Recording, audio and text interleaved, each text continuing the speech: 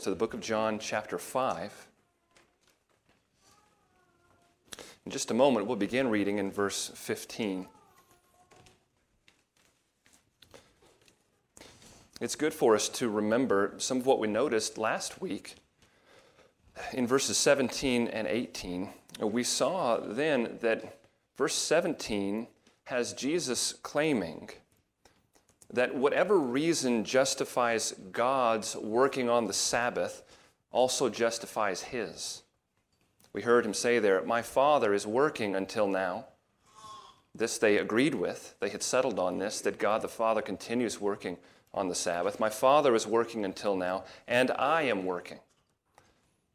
The claim that He has just made is that He is true Son of God the Father, such that it's like and this is just a metaphor, and metaphors break down, but one of the pictures he is pointing us to in his cultural experience there is that this is just like a young man learning from working within his father's occupation.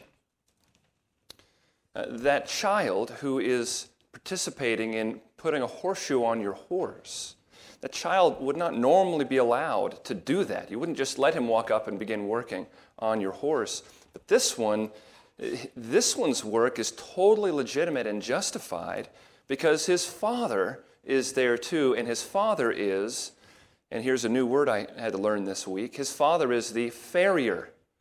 His father is the horseshoer guy. That's what I was going to call it, but there's a word for that guy.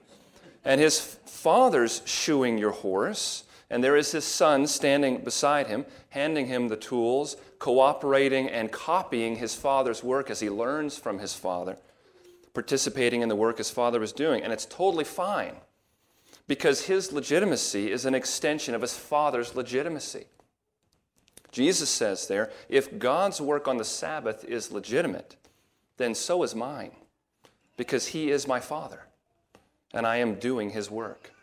And in verse 18, we saw last week, they totally understand this message. He was calling God His own Father, and he was claiming equality with God. Now, when he said what he said and did what he did pertaining to the Sabbath and the healing of that man at the start of this chapter, it enraged them. It led them to persecute him. But when he made these claims, the text tells us this is what started them plotting his murder. And in our passage this morning, Jesus responds to their horror at this suggestion by going into even more detail. This is especially true of verses 19 and 20. They are absolute gold mines in terms of Jesus describing the nature of his relationship with the Father. But we'll look this morning all the way down to the end of verse 24. So I'd like us to begin by reading verse 15 to verse 24, although we'll start our study in verse 19. I'll be reading from the English Standard Version. If you're able, please stand with me for the reading of God's Word.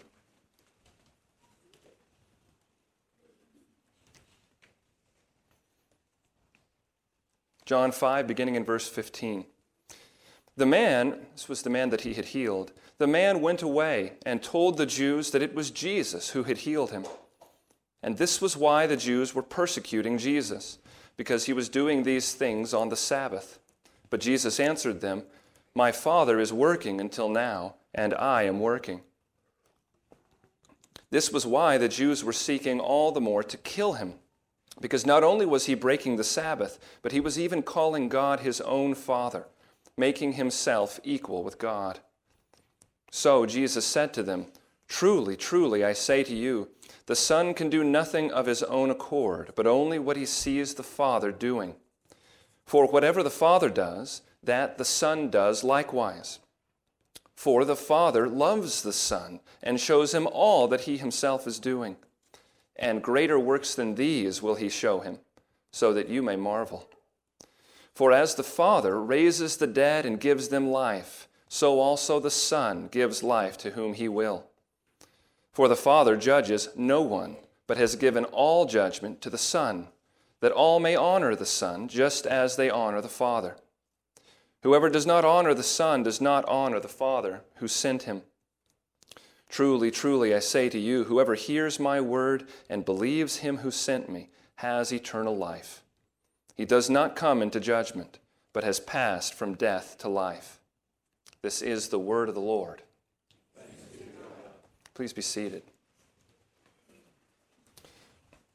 What our Lord will say this morning is something that needs being mentally prepared for. If God has given us his word in its totality, and if he intends for us to study it in its totality, if he intends for us to be confronted with each teaching he brings us as we walk through his word, then he wants us to think about the Trinity this morning.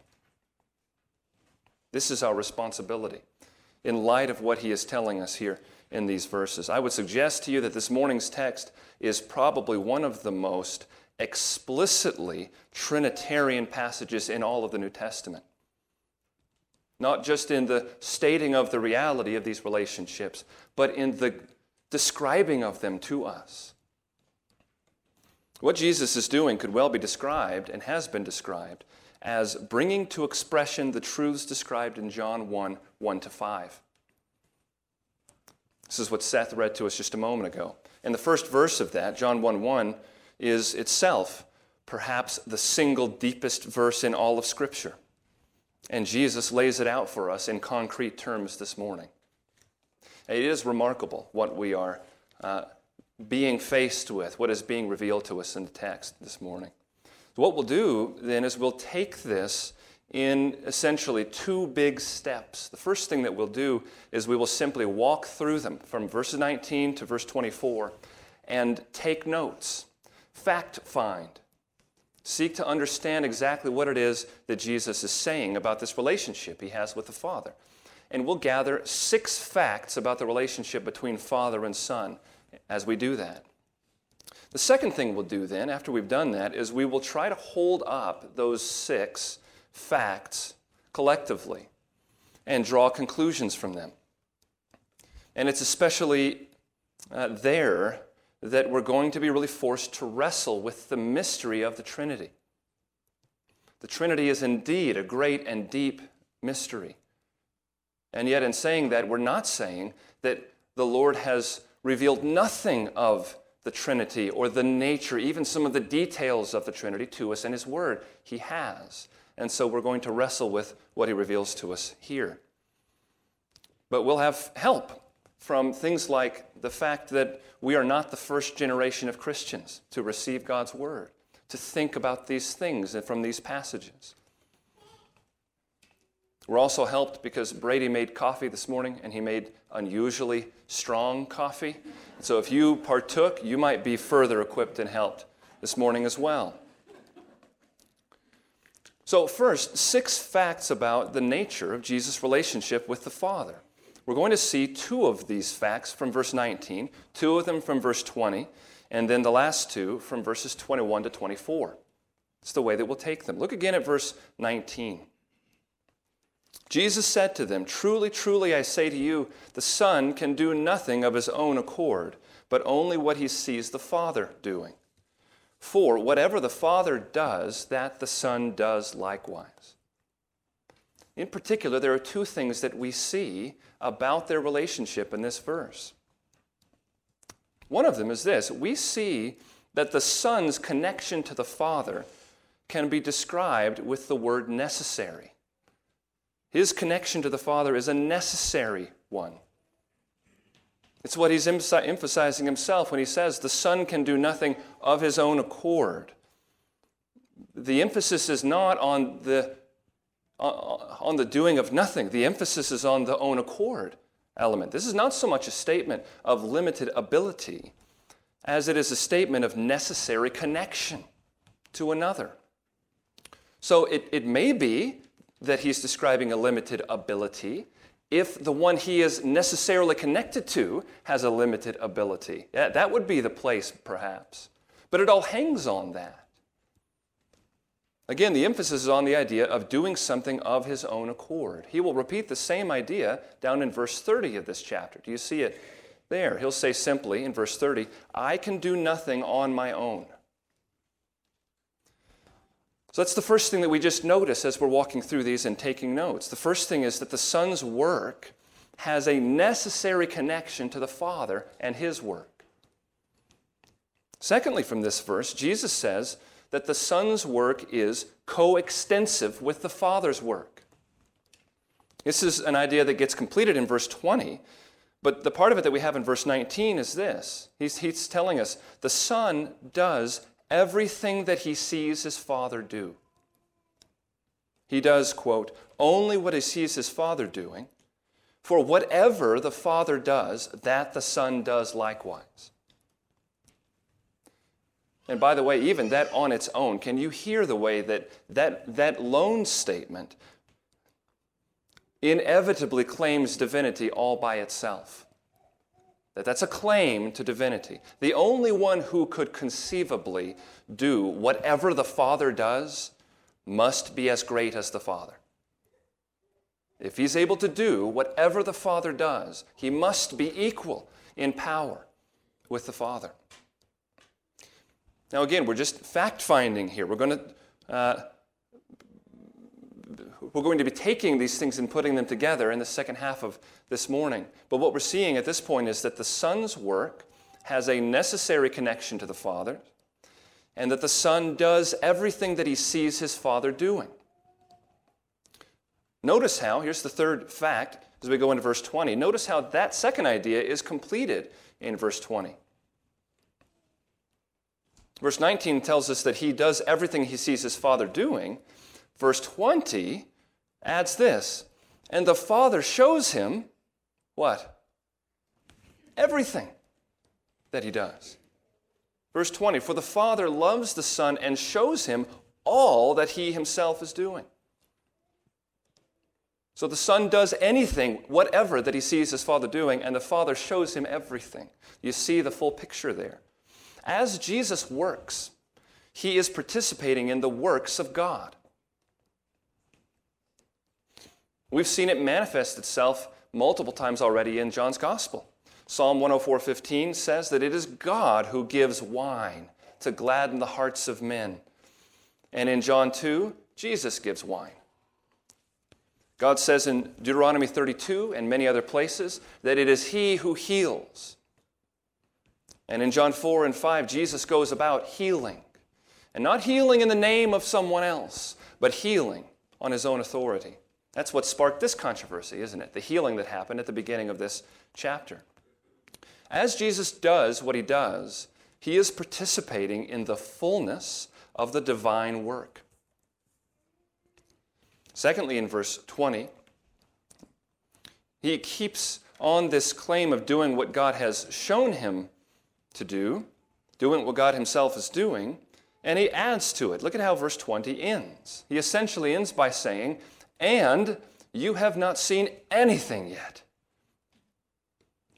He says, and greater works than these will he show him, so that you may marvel. As I have worked, doing only what I see my Father doing and what I hear from him, there are things yet to come that are greater than these. These are the things they've already seen, the works that they've already seen put on display by Jesus, the healings, the incredible teaching, and the like. He says, greater works than these will the Father show me. This is a lot like what Jesus told Nathanael at the end of John chapter 1. After he had demonstrated supernatural knowledge, and Nathanael marveled, you remember Jesus told him, you will see greater things than these. Now, it brings up an important question. What makes some of these displays greater or lesser? What's the criteria? And I think it bears itself out as we hear Jesus name the greater things that they're going to see. That's what he does in verses 21 and 22. He names those greater things. Listen as he names them. Verse 21, for as the Father raises the dead and gives them life, so also the Son gives life to whom he will. The Father judges no one, for the Father judges no one, but has given all judgment to the Son.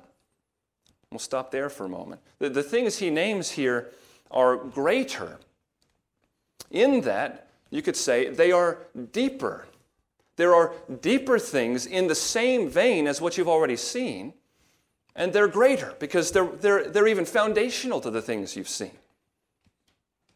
God can, and I mentioned Deuteronomy 32 and many other places, God can bring healing or make sick. But deeper in that same line, God is the very giver of life itself, isn't it? Do you see how that's deeper in the same vein? And God can give wisdom, He can teach, He can reveal right from wrong, but they're going to see things that are even deeper than that. Because not only can He reveal wisdom and reveal right from wrong, deeper in that vein, God is the actual arbiter of right and wrong, isn't He? He Himself, He is the judge of all. He is the judge of all mankind. And notice what Jesus is saying here.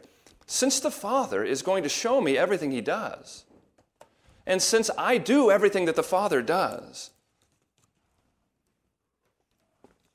I am telling you that I am the giver of life, and I will give life to those to whom I desire to give it. Oh, and also, the Father has given all judgment to me. That too. We mentioned at the start of, I think last week, what incredible jumps come to us in John chapter 5 compared to the truths He has revealed to men thus far. Do you hear the claims He is making here?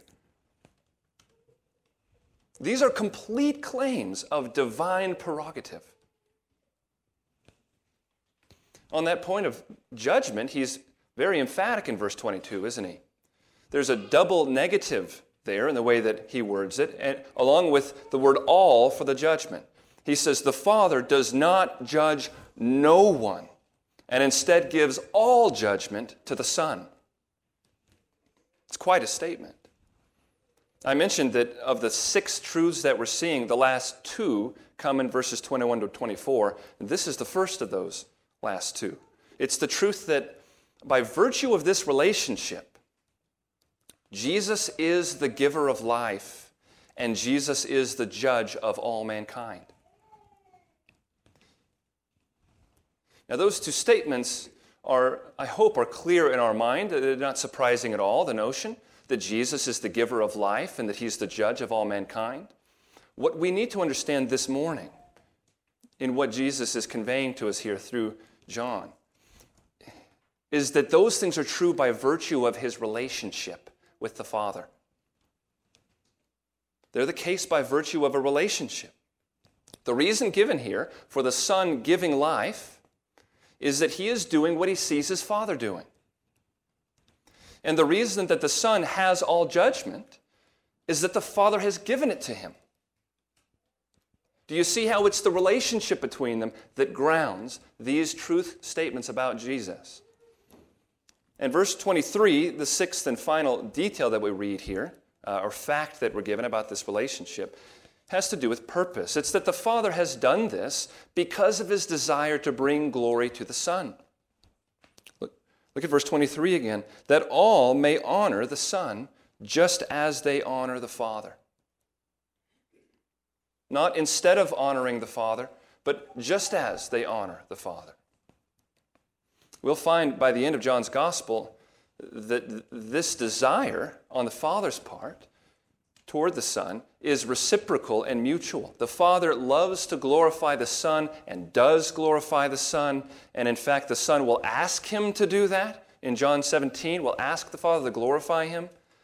But in John 17:1, He'll ask for that glory, He says, so that the Son may glorify the Father. The desire for honor and glory to be put on display and worshiped is mutual between them. It's mutual love and honoring. Now, we have heard our Lord lay out descriptions here of the relationship between Himself and the Father. We need to think about what we've just seen. And as I said at the beginning, this is really the coming to expression of what began this gospel. What did we see in John 1:1? John opened like this: "In the beginning was the Word, and the Word was with God, and the Word was God. If you were here with us when we began the study, you may remember some of what we noticed there. I'll just remind you of a few things. We saw, in masterfully put terms, we saw absolute unity and equality, such that John can say, the Word was God. Everything that God is, the Word is. This amazing equality and unity. Yet, we also see in that verse a distinction that the church has long characterized by using the word person. We see a distinction of persons here. And that's why it can be said in that verse that the Word was with God. So one way we could interpret that is by saying the Son is not the Father. The Son is not the Father. There is a distinction of persons between them. And we have to remember, as we talk like that, that portrayal that we give in describing their distinctions in relational terms, Father and Son, we have to remember that does not come from human imagination. We didn't make that up, describing their relationship in those terms. Those are the categories that the Bible gives to us. When Jesus prays, he addresses his prayer to Father. In John 1:14, the Word is described as the only Son from the Father. In John 17, when Jesus is praying to God and he's speaking of the glory that they shared before the world began, he's praying to his Father as he makes those reflections. They are Father-Son, yet they do the same works. They receive the same honor. They share the same divine glory. When God himself says in the Old Testament, I will not share my glory with another. They share that glory. They are of the same essence.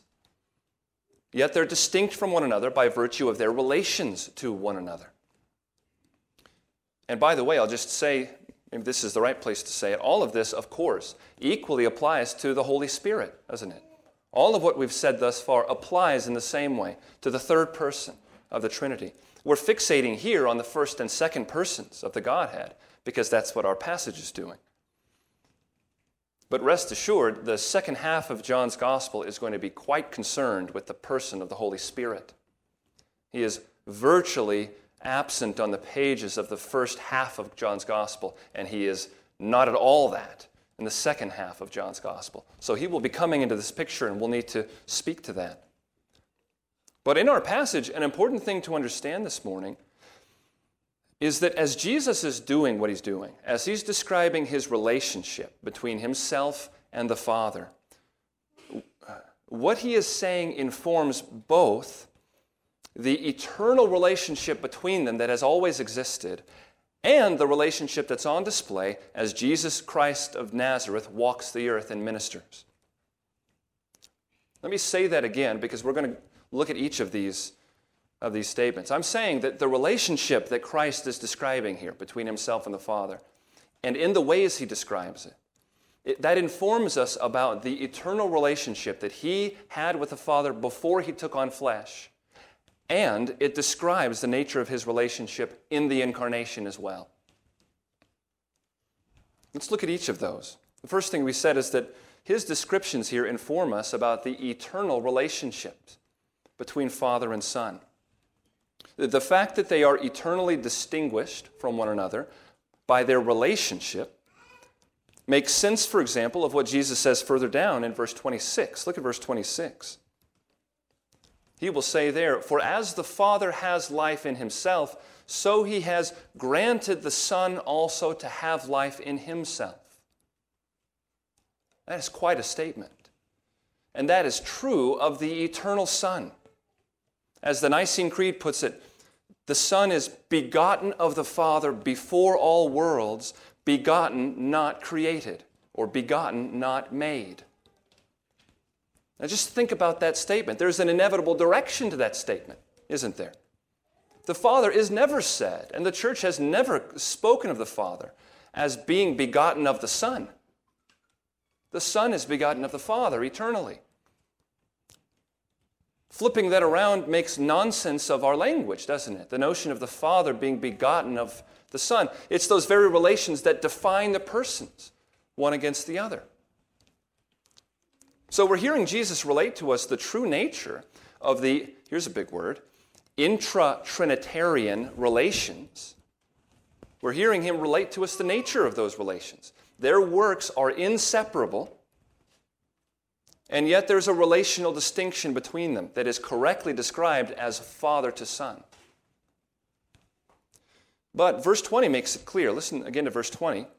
For the Father loves the Son and shows him all that he himself is doing, and greater works than these will he show him, so that you may marvel.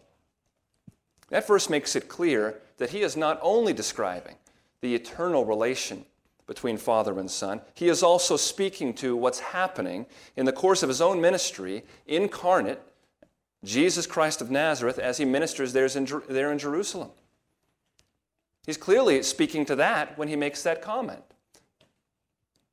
Because there are works in time, as Jesus is ministering, that his Father has not yet shown him to do, that he will in the future. This is a clear statement of his earthly ministry. Now, if we can push on this a little bit, here's what I want to suggest to you. Because you can tell we're already getting into some very deep realities about our God. But I want to suggest this to you. This morning is a great opportunity. Do not miss or waste this opportunity. It is not often that the Scriptures choose to speak to these things at this depth. And when they speak, we had better listen. Here, I think, is the opportunity in thinking about eternal relations versus Jesus' ministry and his relationship to the Father in the flesh. Because of what we have said about the nature of the Trinity, I'll make this statement and then I'll explain it. So if it doesn't make sense at first, then just bear with me. Because of what we have said about the Trinity, it has to have been that way. It must be that Jesus' description describes God's work before the incarnation and in and after the incarnation. The reason for that is that any time that God acts, it is by necessity happening in this way. Let me share with you something that D.A. Carson writes when he's speaking about this passage. I think he gets this he gets it right and he puts it very helpfully. Here's what Carson writes. He says, Jesus is not equal with God as another God or as a competing God. The functional subordination of the Son to the Father, the utter dependence of the Son upon the Father, are about to be explained in these verses.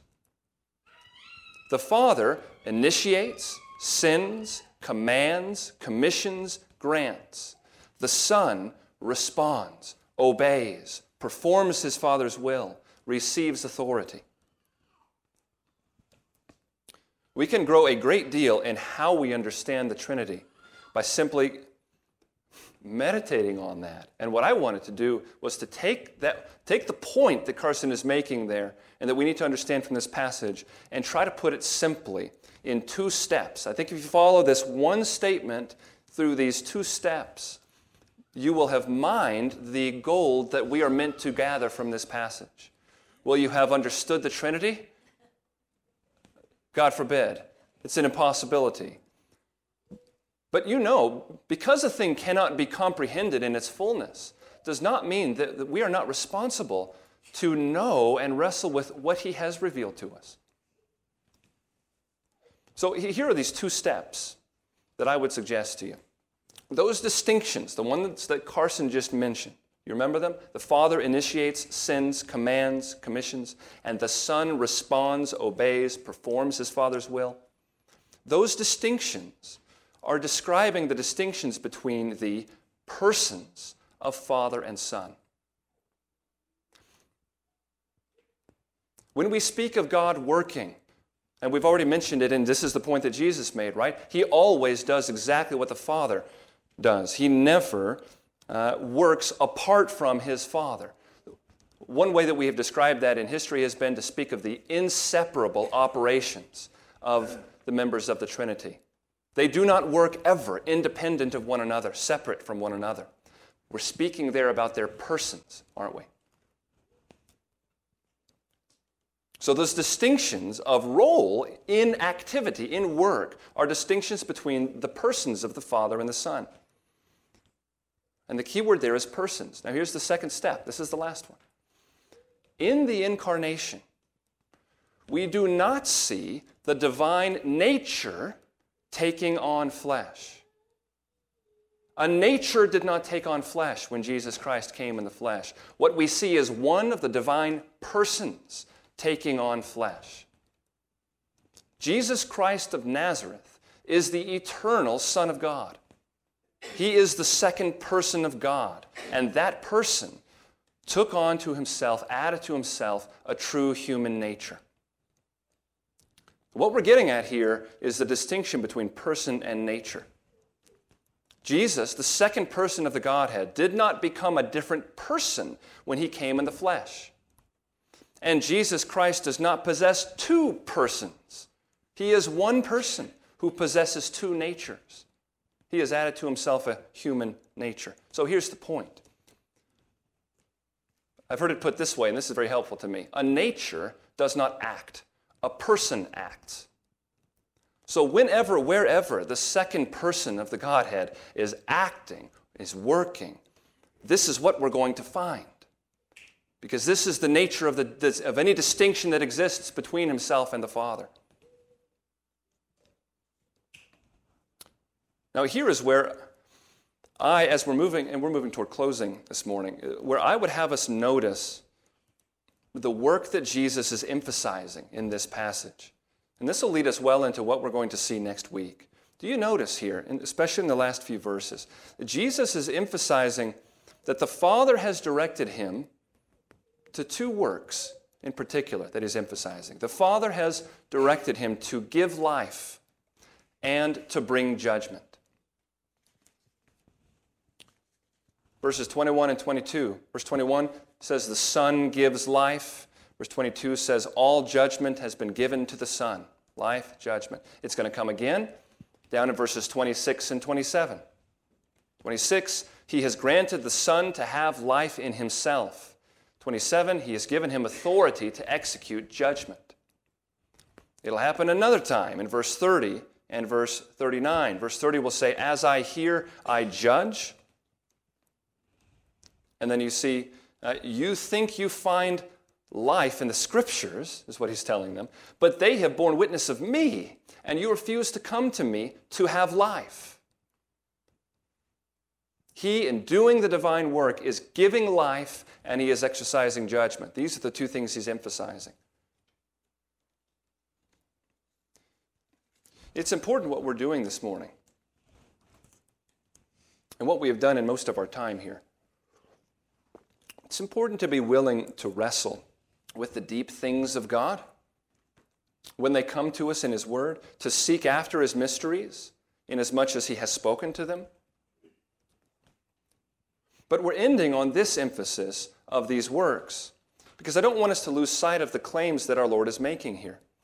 When we say to ourselves, when we say to others, we come to Jesus Christ to find life, what we find in our text this morning is that we are describing a reality that is as inevitable as the divine nature itself. It could be no other way, because of who God is, than that we would have to come to Jesus to find life. Our Lord declares in verse 24 of our passage, truly, truly, if you would have eternal life, you must hear my word and trust the one who has sent me. Now, we live in an age with a contemporary notion. This is not a notion that is foreign to the rest of history, but it certainly is big in our time, isn't it? The notion of multiple paths to God. That notion finds no sympathy whatsoever from Jesus. He says in no uncertain terms, whoever does not honor the Son does not honor the Father who sent him. And lastly, it's worth mentioning, because we've seen so much this morning about Jesus' divine mission and being sent by his Father. His being sent in order to do his Father's will. We need to distinguish between what of that work we are meant to copy as his people and what we are not meant to copy. Do you understand what I mean in terms of the difference? Most of this morning consisted of things that we do not copy. They speak to the utterly unique relationship that Jesus has with the Father. And in all of that, our role is not to seek to emulate. Our role is to honor the Son. That's what Jesus himself says here, that the purpose that the Father has in sending the Son and in working through him in these ways is that the Son would receive honor as a result. Our obligation in light of this is not to emulate him in that, it's to honor him for who he is and what he has done. But I would say this as well. In the divine mission itself, we would do well this morning not to overlook what Jesus is going to go on to say in this gospel. Because he will suggest to us, he'll make very clear, there are elements of what he is coming and doing that he is commissioning us to go and do. John 17:18, he says this, he's speaking to his Father, as you sent me into the world, I also have sent them into the world. John 20:21, Jesus said to them again, peace be with you. As the Father has sent me, even so I am sending you. It doesn't mean that we bear the same representative relationship with the Father. We will never represent him in the same way. But we do represent, don't we? We are a people, as Christians, who need never be confused at the question, why am I here? That is not a point of confusion for the believer in Jesus Christ. We are Christ's ambassadors to a world that draws near to his judgment. And as it says in 2 Corinthians 5:20, God is making his appeal through us. What a statement about your purpose in this life, about your place in this life. It doesn't matter when, where, how the Lord has chosen to place you in this world. This is true. Our Lord has commissioned us in this way. Do you think of yourself in those terms? Or is this an idea that the Lord would use this morning to bring back to your mind, to remind you of powerfully? What God has said he is doing through his people, to the lost world around us, is he is making his appeal through us. May the knowledge of Jesus' kindness and power toward us in this coming, may it compel us in exactly the way that Paul describes it in 2 Corinthians 5:14 and 15. Let me read that to you, and we'll end with this morning. He wrote this, for the love of Christ controls us, because we have concluded this, that one has died for all, therefore all have died. And he died for all, that those who live might no longer live for themselves, but for him who for their sake died and was raised. This is our commission and calling, and it is a high one indeed. Would you pray with me?